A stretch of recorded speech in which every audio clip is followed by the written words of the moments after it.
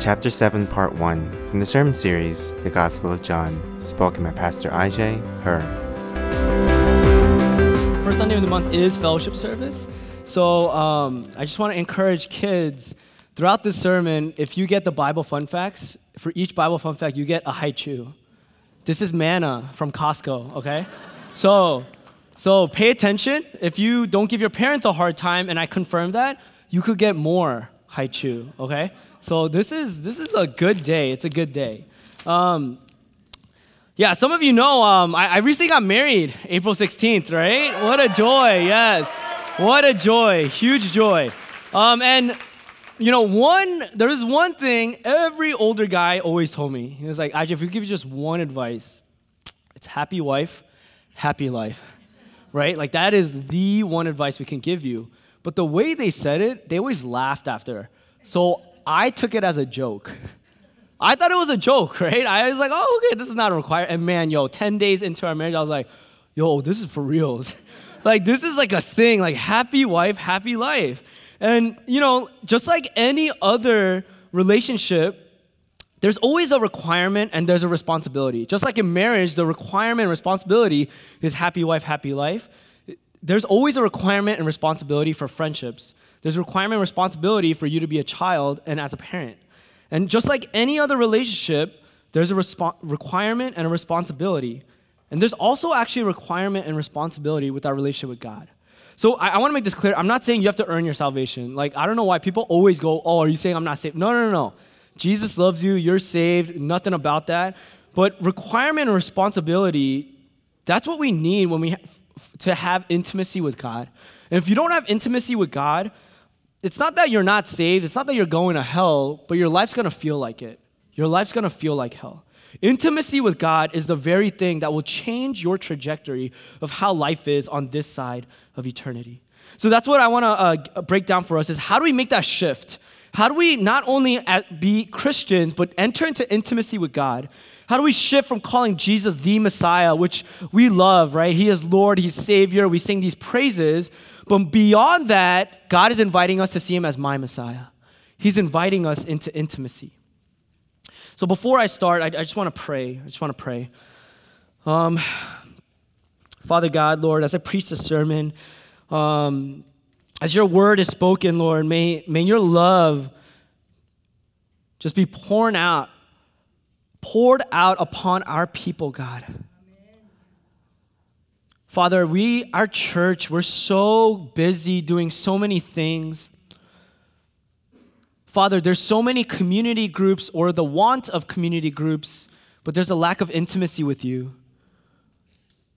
So Father, can you teach us your ways? Can you teach us how do we get deep with you? How do we enter into this intimacy with you? Because only intimacy with you can we truly live this life of rest, of love, of joy. And I pray in Son's name, amen.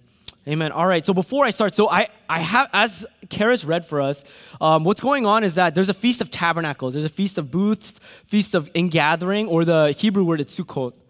And I got to give you some kind of background information, or else this whole passage is just like going over your head, or it's going to be like like a Bible therapy time. It's like, this made me feel really good. So I have to really break this down. So just be patient with me, please. So the first Bible fun fact I have for us kids, this is your first chance to get that haichu, all right? The first Bible fun fact is that the Feast of Tabernacles, or Sukkot, is the festival. It is the feast, recalling God's provision for His people during the Exodus out of Egypt, out of slavery, during the wilderness wanderings. So I want to show a picture of what Sukkot is, all right? So that is a sukkah. It's a protection. It's a booth.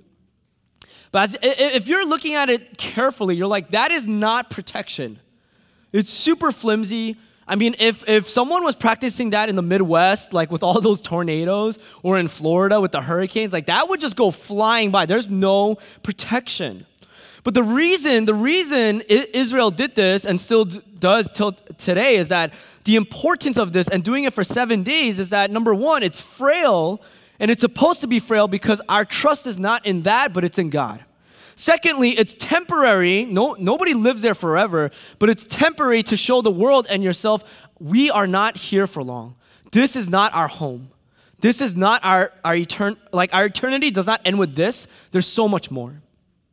So that is the whole point of doing that. Another thing about Sukkot, Bible fun fact number 2, this is your second chance, kids, is number 7, all right, in the Bible, it's a holy number because it represents fullness, wholeness, completion, or it could represent evil to depict the severity of one's sin, all right? Number 7 is a big deal. Just keep that in mind. So the Feast of Tabernacles or Sukkot, there's another name for it actually, and it's Feast of Ingathering. There's a Feast of Ingathering. And the reason is because Israel practiced this, and they still do, and having the tent is because it's signifying, okay, one day God is gonna, the Mashiach is going to come, he's gonna dwell, he's gonna come here. He's gonna be with us. And the feast of it's also called the Feast of Ingathering because he's gonna gather all people, right? This is not part of the Bible fun fact, but you could get some high-chew points. But so a lot of times people wonder, why do Jewish people not believe in the Messiah when we as Christians believe he's here? One of the reasons Jewish people don't believe in the Messiah, one of the reasons is because of this, the Feast of Ingathering. They believe if the Messiah comes, it's supposed to gather all the exiles, right? First, gather all the Jewish people, all the tribes that were exiled. If you didn't know, in the Bible, in Isaiah 39, the Assyrian king, that's when he split up all the tribes, and then he split them up. And the reason a lot of Jewish people could not believe Jesus as Messiah is because during Jesus' time, which is Roman oppression, it got worse. So from their point of view, it makes sense. It's like, why is he the Messiah? Things are worse. But what Jesus does, he's the fulfillment of Sukkot.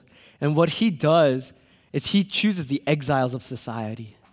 He doesn't just choose the exiles of the Jewish tribes. He chooses the exiles of society.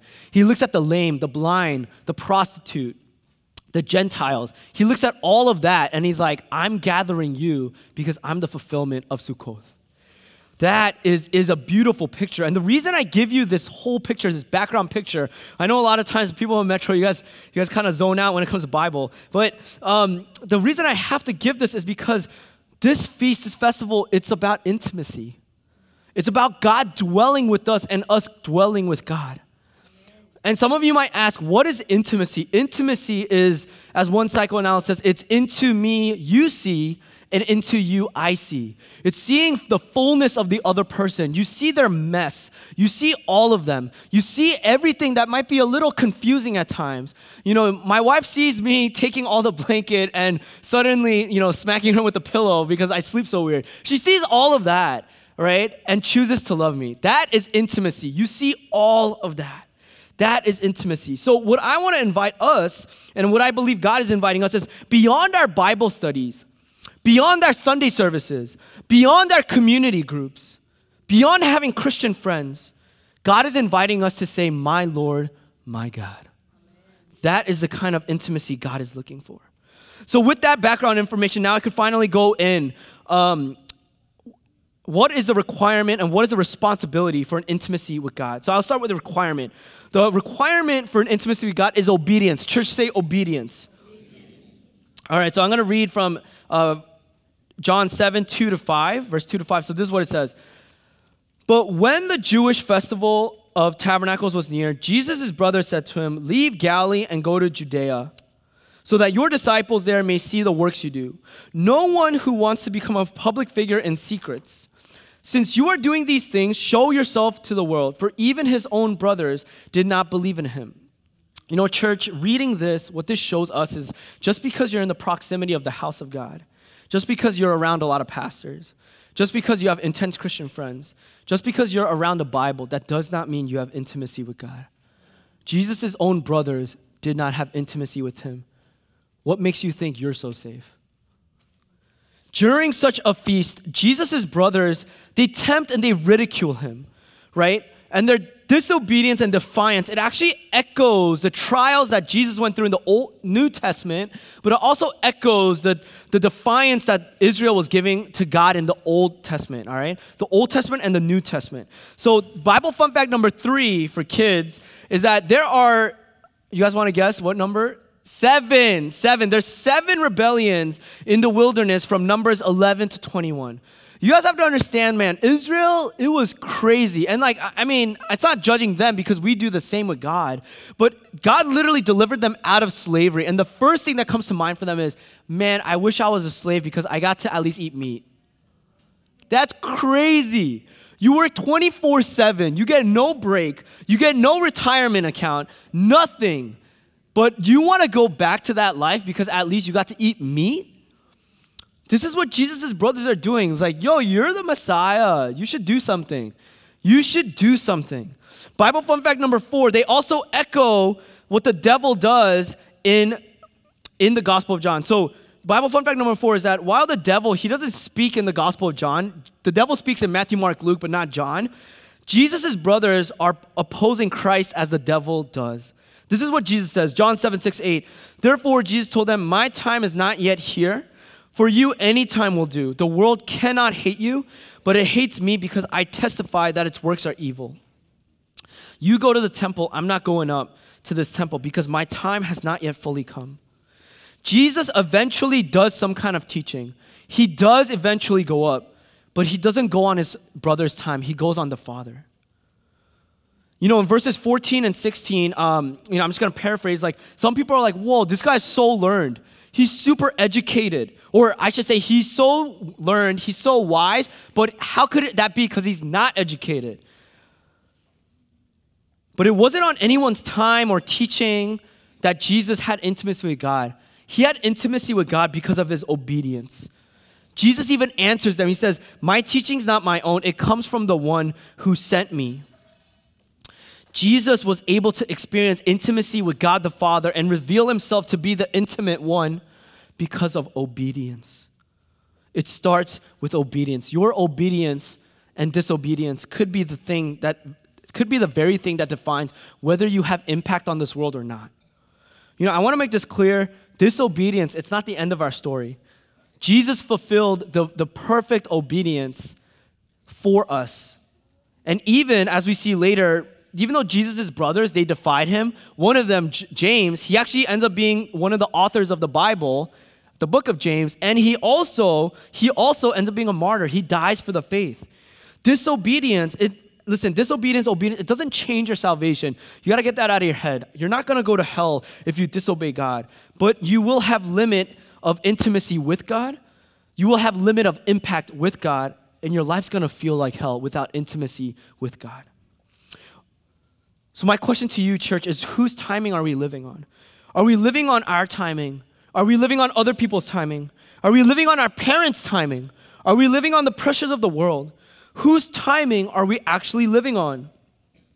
I think one of the best ways we can be obedient to God and carve out our time and be like, God, I am following you, is Sabbath. Is Sabbath. You see, many of you might know or not know, but Pastor Timothy Keller in New York City passed away recently. And some of you are like, I don't know who that is. Listen, if you are in the greater New York City area, you have a job in New York City, you've ever been to the city, you have much to thank him. It's because of his impact and his intimacy with God, he was able to have such influence upon this area. Pastor Timothy Keller, he has met with so many billionaires, millionaires, CEOs. He meets with important people. And in New York City, a very progressive city, he challenges people to have intimacy with God. He challenges people to have Sabbath, observe the Sabbath. Sabbath, it's not just you playing around. It's not you sleeping and doing nothing. Sabbath is actually God inviting us into his joy, into his rest. It's a time of enjoying God by enjoying life. It's carving out your time, which is the most important asset of your life, and saying, I'm giving this to you. I could make more money, but I'm giving this to you, God. I could study for that finals, but I'm giving this to you, God. I could raise my child. I'm giving this to you. I'm not God. My God has got this. That's what Sabbath is. And if some of you are still like, well, once you have kids and stuff, once you get older, you just can't Sabbath. I want to remind you, Israel in their wilderness, in their wandering, in their confusion, in their exile, in their waiting for the Messiah, they still Sabbathed. And Actually, some Christians argue with me like, oh, Sabbath, that's like an Old Testament thing. We don't do that in the New Testament. And there's some good arguments. Actually, in the Pauline letters, you're going to see he doesn't mention Sabbath a lot. You could read the New Testament. There's not too much mention of Sabbath in the Pauline letters. But this is what N.T. Wright says in response is, you're right. There isn't much Sabbath in the New Testament, but because Christ is the fulfillment of Sabbath. What that means is that one day a week, that's not enough. Because of Jesus Christ, we have a perpetual Sabbath. And I'm going to talk about what are some practical, how exactly do we go about Sabbath in the modern day? So there's four things that you got to keep in mind when you Sabbath. Number one, contemplative rest. Contemplative rest. What contemplative rest, by the way, kids, if you write these down, I'm going to give you extra haichu. All right, so pay attention. So contemplative rest, what that means is your thoughts of God. It starts with your thoughts of God. If you think God is a God who slaves you to work, if you think God is a God who loves you doing Bible study all the time, and that you always have to be doing the Christian act, you're going to live a life of shame. But if your thoughts of God is, He is a good Father. He is a good Father who gives good things. You're going to live a life of goodness, mercy, and love. It starts with your thoughts of God. If that means for you to listen to Christian music, start it. I'm going to confess, I don't listen to Christian music. I really don't. I don't think it's good sometimes. Like, it's hard for me to listen to Christian music. Like, I listen to Korean ballads or classical music. Those are the only, but it affects my thoughts of God. Because if I only listen to Korean ballads, I'm like, wow, God is a heartbreaker. You know, but I have to listen to Christian music to be like, oh my gosh, no, God is a God who gives good things to bad people because He's a good God. It starts with your thoughts of God. What is your thought of God? Number two, recreational rest. America is one of the most unhealthiest nations in the world. You know, my wife and I, when we went to Italy, I jog like 6-7 miles. I cannot walk 6-7 miles. My knees were like pumping. All right, like it was hard for me to like walk upstairs because it was like so tight. But what I realized is like, wait, the rest of the world does this. They just walk every day. America, Christians in America, we have a hard time finding rest, joy in God because we don't even have joy in ourselves. We don't even have joy in the weather. Recreational rest, do something unique. You want to try something new, do it. Rock climbing, go hit up Angela and Chris. I'll point you to who they are. You want to do something active? Come work out with me. We will have recreational rest, okay? Listen, on my Sabbath, I work out for like 2 hours because that's rest for me. It might not be rest for you, but we got to do something active, physically active. God created this body. Enjoy it. Third way we can Sabbath is aesthetic rest. Do something beautiful and creative. God created the world. You know, one of the things I love to do is hiking. I love hiking, and when I'm at the peak, I just rest and chill. You know, a lot of people think I'm like extrovert. I'm not. I'm actually introverted. And I take, a couple of my bros, and we just sit. We look at it for 30 minutes, and we just absorb the beauty of God. Do something creative. Number 4 is accountable rest. When you Sabbath, you need accountable rest. I actually didn't Sabbath until I came to Metro. And actually, it wasn't until I was living with Pastor Peter for 9 months. He was my accountability partner for Sabbath. You know, he went so far. I don't know if he was joking or not, but I believed him. But he went so far as to say, IJ, if you don't keep the Sabbath, I'm going to fire you. So you need that kind of accountability. You need someone to say intimacy with God. It is so important. You need this. If that means for you to ask someone, hey, can you just check up on me? Can you pray for me? Can you make sure I do this? Go to that extent. If you need someone to be a little bit of a, peer pressure, hit me up. I'm very good at keeping people accountable, okay? But that is how important Sabbath is. Bible fun fact number 5, to drill this point of Sabbath is, according to Jewish interpretation of Genesis 2:2, there was an act of creation on the 7th day. God stopped working, but He didn't stop creating. God created rest. God created rest. Think about it. The world was in chaos, but He created rest. There's a Hebrew word for this. It's menuah. Menuah is tranquility and peace. It's saying my world is going crazy. My kids are driving me crazy. My work is insane, but still I praise your name. That is Menuah. That is rest. You see, when the Israelites, what they did during Sukkot, during this festival, it's something we can learn from them. It's something we can learn because it shows that, yeah, life is crazy, but we need to trust in God. That even when the world says Sabbath is stupid, work more, study more, make more money, do this, do that, we're saying, no, I'm going to do something far better. I'm going to enjoy God. That is what Sabbath is. And if you still think it's impossible, just look at the Jewish community today. Sabbath, it is so important, y'all. Obedience, it's a requirement for intimacy with God. And for some of you kids out there, or even adults, Sabbath is more important than honor your mother and father. Sabbath comes before do not murder.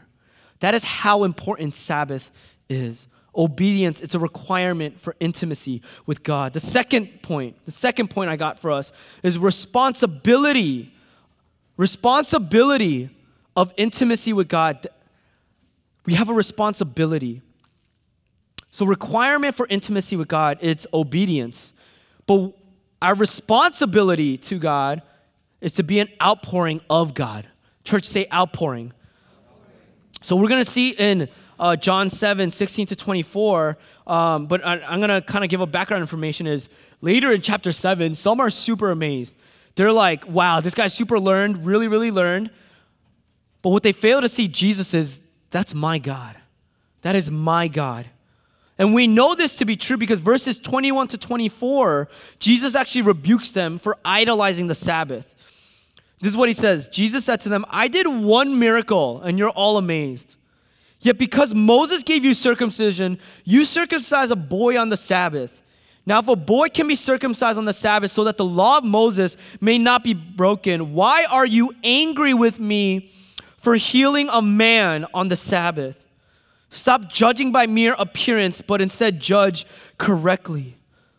It's not the Sabbath that Jesus was rebuking, but it's the logistics of it. It's your idolization of the rules and rituals. If Jesus was here today, he'd probably rebuke us for how we do church. We are so obsessed with the fact that how we do church, we forget who we do it for. Man, if a baby was crying here today, we'd probably get an email, hey, could we not have kids in service? We are so obsessed with how things are done, we forget who we worship. Jesus heals a man on the Sabbath. Sabbath, obedience, intimacy with God. It's not to feed your own spiritual arrogance. It's not to feed your spiritual obesity. It's not for you to say, I know so much about the Bible. But it's for you to have a responsibility. It's for you to be an outpouring of God's Spirit. That's the point of intimacy. It's not for you to hoard it. It's for you to be an outpouring of God's Spirit. Bible fun fact number 6. We're getting close. During Sukkot, every day the priest will pour out water from the pool and into the temple. And the point of this is to signify God's outpouring of His Spirit. But on the 7th day, they just chuck a whole bunch of water and everyone is crying, Hosanna, save us.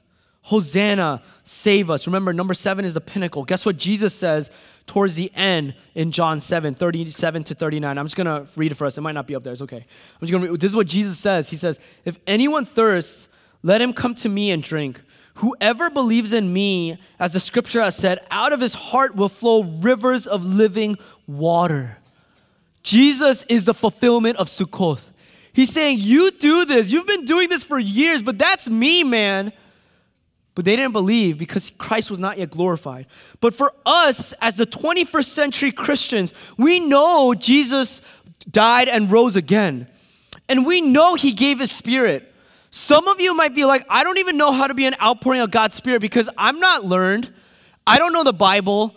My life is a mess. I have so much baggage and junk. But I'm telling you, you already have God's Spirit. He gave it through the Great Commission. He didn't give it through the great recommendation. He didn't give it through the great suggestion. He said it's the great commission. What are you waiting for? You already have the blessings from God. What exactly are you waiting for? You have to go and be an outpouring of God's Spirit. The responsibility of intimacy with God. If you believe Jesus, you have got to be an outpouring of His love. I'm going to go into what that looks like, but I just want to share with you the importance. Why I know some of you are like, man, why is IJ so angry? I'm not angry, I'm passionate. But I had to rewrite this sermon like 5 times. Pastor Peter rebuked me 5 times, like, yo, man, you got to stop being so condescending, man.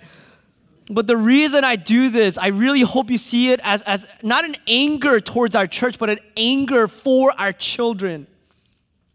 You know, as a youth pastor, I have the privilege and honor to go and speak with other youth retreats. I have the privilege and honor to love our children. I think what broke my heart is when I ask, it's not just Metro, it's been at other churches too. I would ask all the time, who is a woman of God? Who's a man of God in your life? Few said their moms. Nobody said their dad. That is a deficit, the lack of godliness in our adults. I asked our youth group kids, hey, let's pray. And they gossip. And I'm like, where is this coming from? Like, I'm asking you guys to pray. Why are you smack talking somebody? It's like, no, Pastor IJ, it's their fault. They definitely messed up. But also in their response, they say, well, this is what Christian adults do, don't they? Isn't this what Christian culture is? Don't you get together and be transparent about talking trash? I share this with us because our children are watching. Whatever sin one generation tolerates, the next generation embraces. That's from John Tyson from Church of the City. Whatever sin one generation tolerates, the next generation will embrace. You see, church, I know I fall short a lot. I do. I'm not perfect. I'm not successful in any means. But I want to be a good man for our children.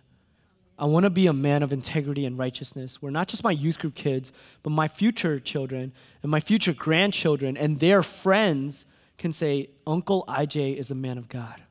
Grandpa IJ is a man of God.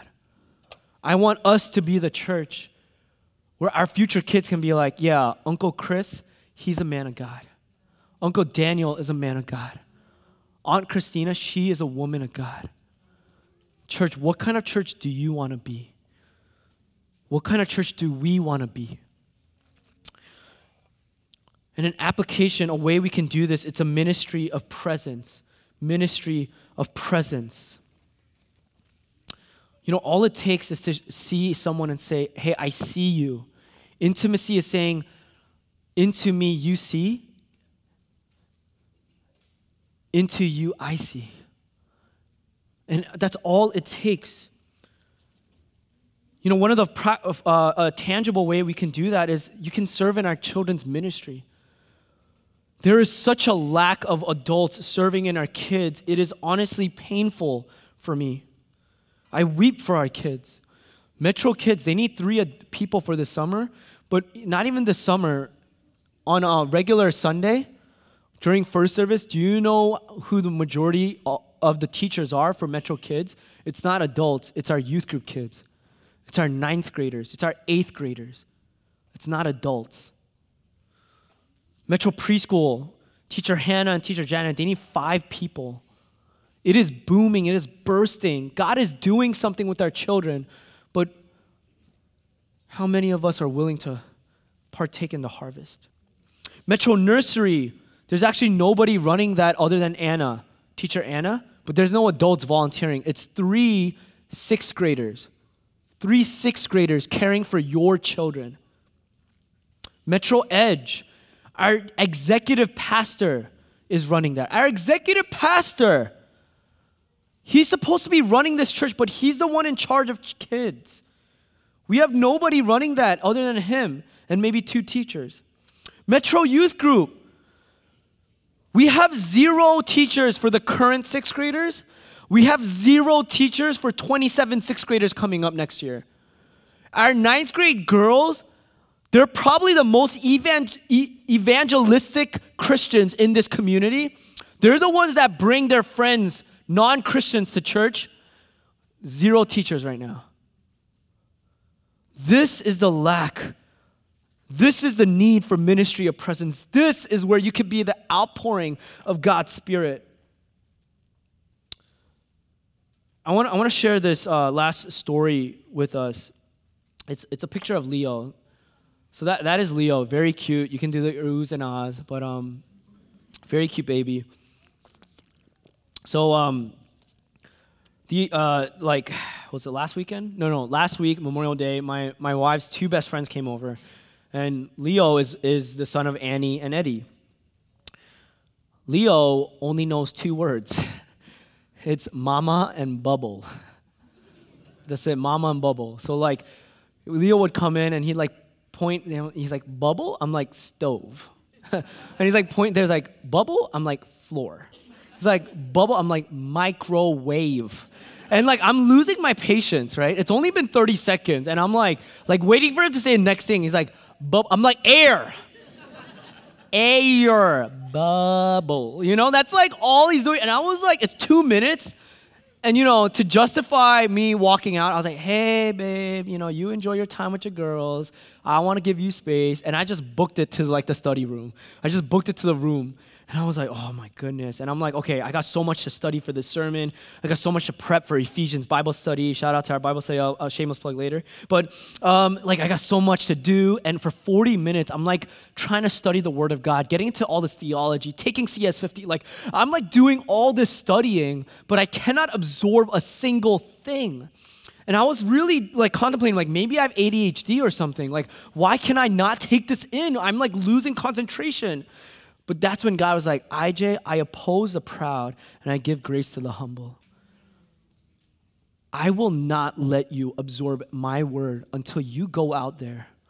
You look at Leo, you give him your undivided attention. You see him, you do an intimacy, you see him for who he is, and you affirm that bubble. And that's when I was like, oh, God. So I like went out and like for the remaining 40 minutes, we were just watching, I don't know if you guys know the animated movie Sing. We're just watching this like animal sing. And I'm like, yeah. And then now it's like stuck in my head and that's all I've been singing for like 2 weeks. But that is ministry of presence. Because you got to understand what Leo was doing when he said bubble, bubble, bubble, is he's actually saying, look at me, look at me. Look at the world I'm exploring. Isn't this amazing? Oh my gosh, I want to share this with people. But the cry of his heart is saying, can someone just notice me? And this is what John Tyson says. Although our kids will one day stop saying, look at me with their lips, they will never stop saying, look at me with their hearts. Our children, the next generation, they are watching and wanting. Parents in this church are struggling and suffering. And guess what, adults? That look at me, that child, that's you. Some of you are crying from your hearts. Can someone just look at me? I'm so proud of actually Metro that we are a family church. And I'm so proud we have these services because we have a whole range of people from all walks of life. And we are one another's spiritual moms, spiritual fathers. We are one another's spiritual aunts, spiritual aunts and uncles. We are one another's spiritual sons and daughters.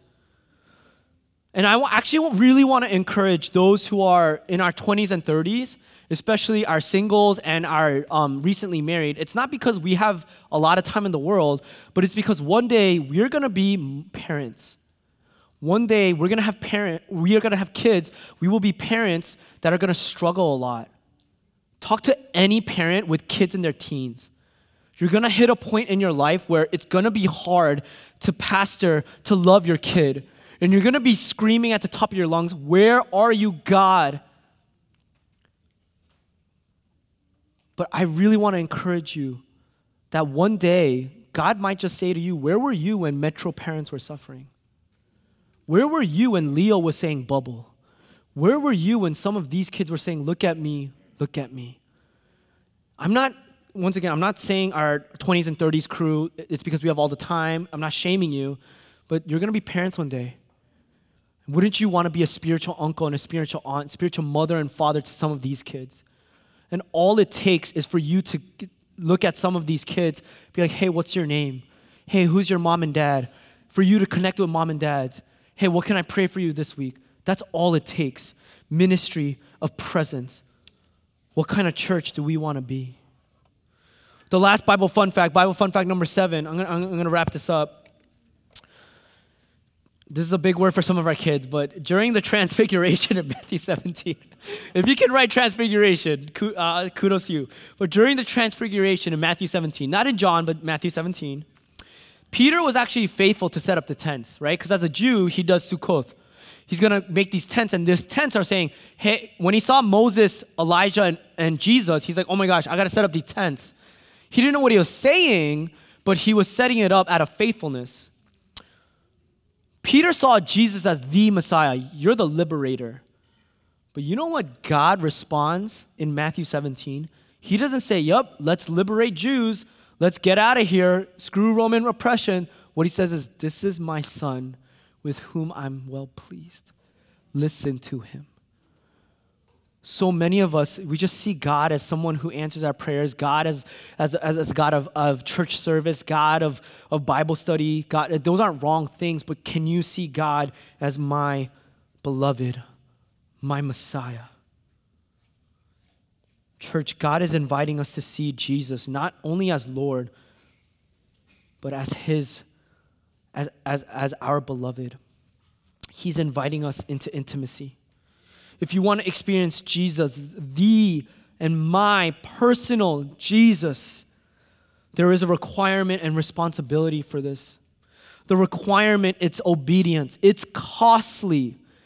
I know Sabbath, it's going to take a lot out of you. And some parents might be like, sorry, when you have kids, you just can't do it. Well, sorry, Israel did it when they were in the wilderness. Israel did it under Roman oppression. Israel did it in the exile. Jews still, till today, they still do it. You can Sabbath. And our responsibility as a result of this intimacy with God is you need to have an outpouring of God's Spirit. It's not a question. It's not a recommendation. It's a command. And that is what I want to invite us into, church. Your salvation is secure. Jesus has perfected the obedience. Jesus has perfected the responsibility, but now he's inviting you to it. He's like, I want you to be part of this intimacy. I've already done the hard work. I want you to be part of this intimacy. Won't you enter into intimacy with God? Let's pray.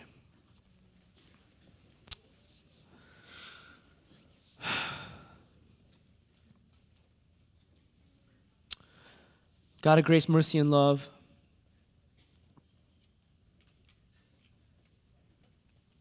Father, there is a deficit, a lack, a chasm of intimacy in our church. Many people feel invisible in this church. And with good intentions, we think our lack of intimacy, it's going to be fulfilled by doing all these community groups, by creating friends at church. That's not wrong and that's not bad. But that lack, that chasm of intimacy can only come with you. Father, there are so many of us that call Metro home, but they do not see our younger siblings as part of the home. Father, can you just stir something in our church? Yes, Metro is home, but that also means you got some responsibility. That you don't just come in this church, you take service, you make friends, and you bounce. That what that means is if you call this home, that you befriend, that you spiritually adopt some of these children in this home. That we look at baby Leo, we look at Calvin and Lincoln, We look at Benny. We look at Karis. We look at all of our kids, our children, and we say, that's mine. That is my brother. That's my sister. And I'm going to pour into you because Christ poured into me. I'm going to teach you what intimacy is.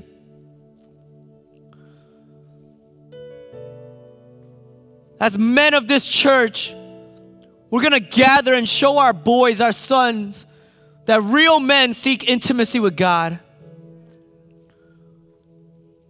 As women of this church, we're going to show our daughters that real women lead in the love of God. That we're going to show our children in this church, in this home, intimacy with God. That we will not be the church or the generation that tolerates gossip, that tolerates trash talking, that tolerates hate, that tolerates bigotry, but we will be a church that embraces God's love. We will be a church that embraces intimacy. We will be a church that embraces the outpouring of God's Spirit and do it. That's the kind of church we will be. Thank you, God. And I pray in His Son's name, amen.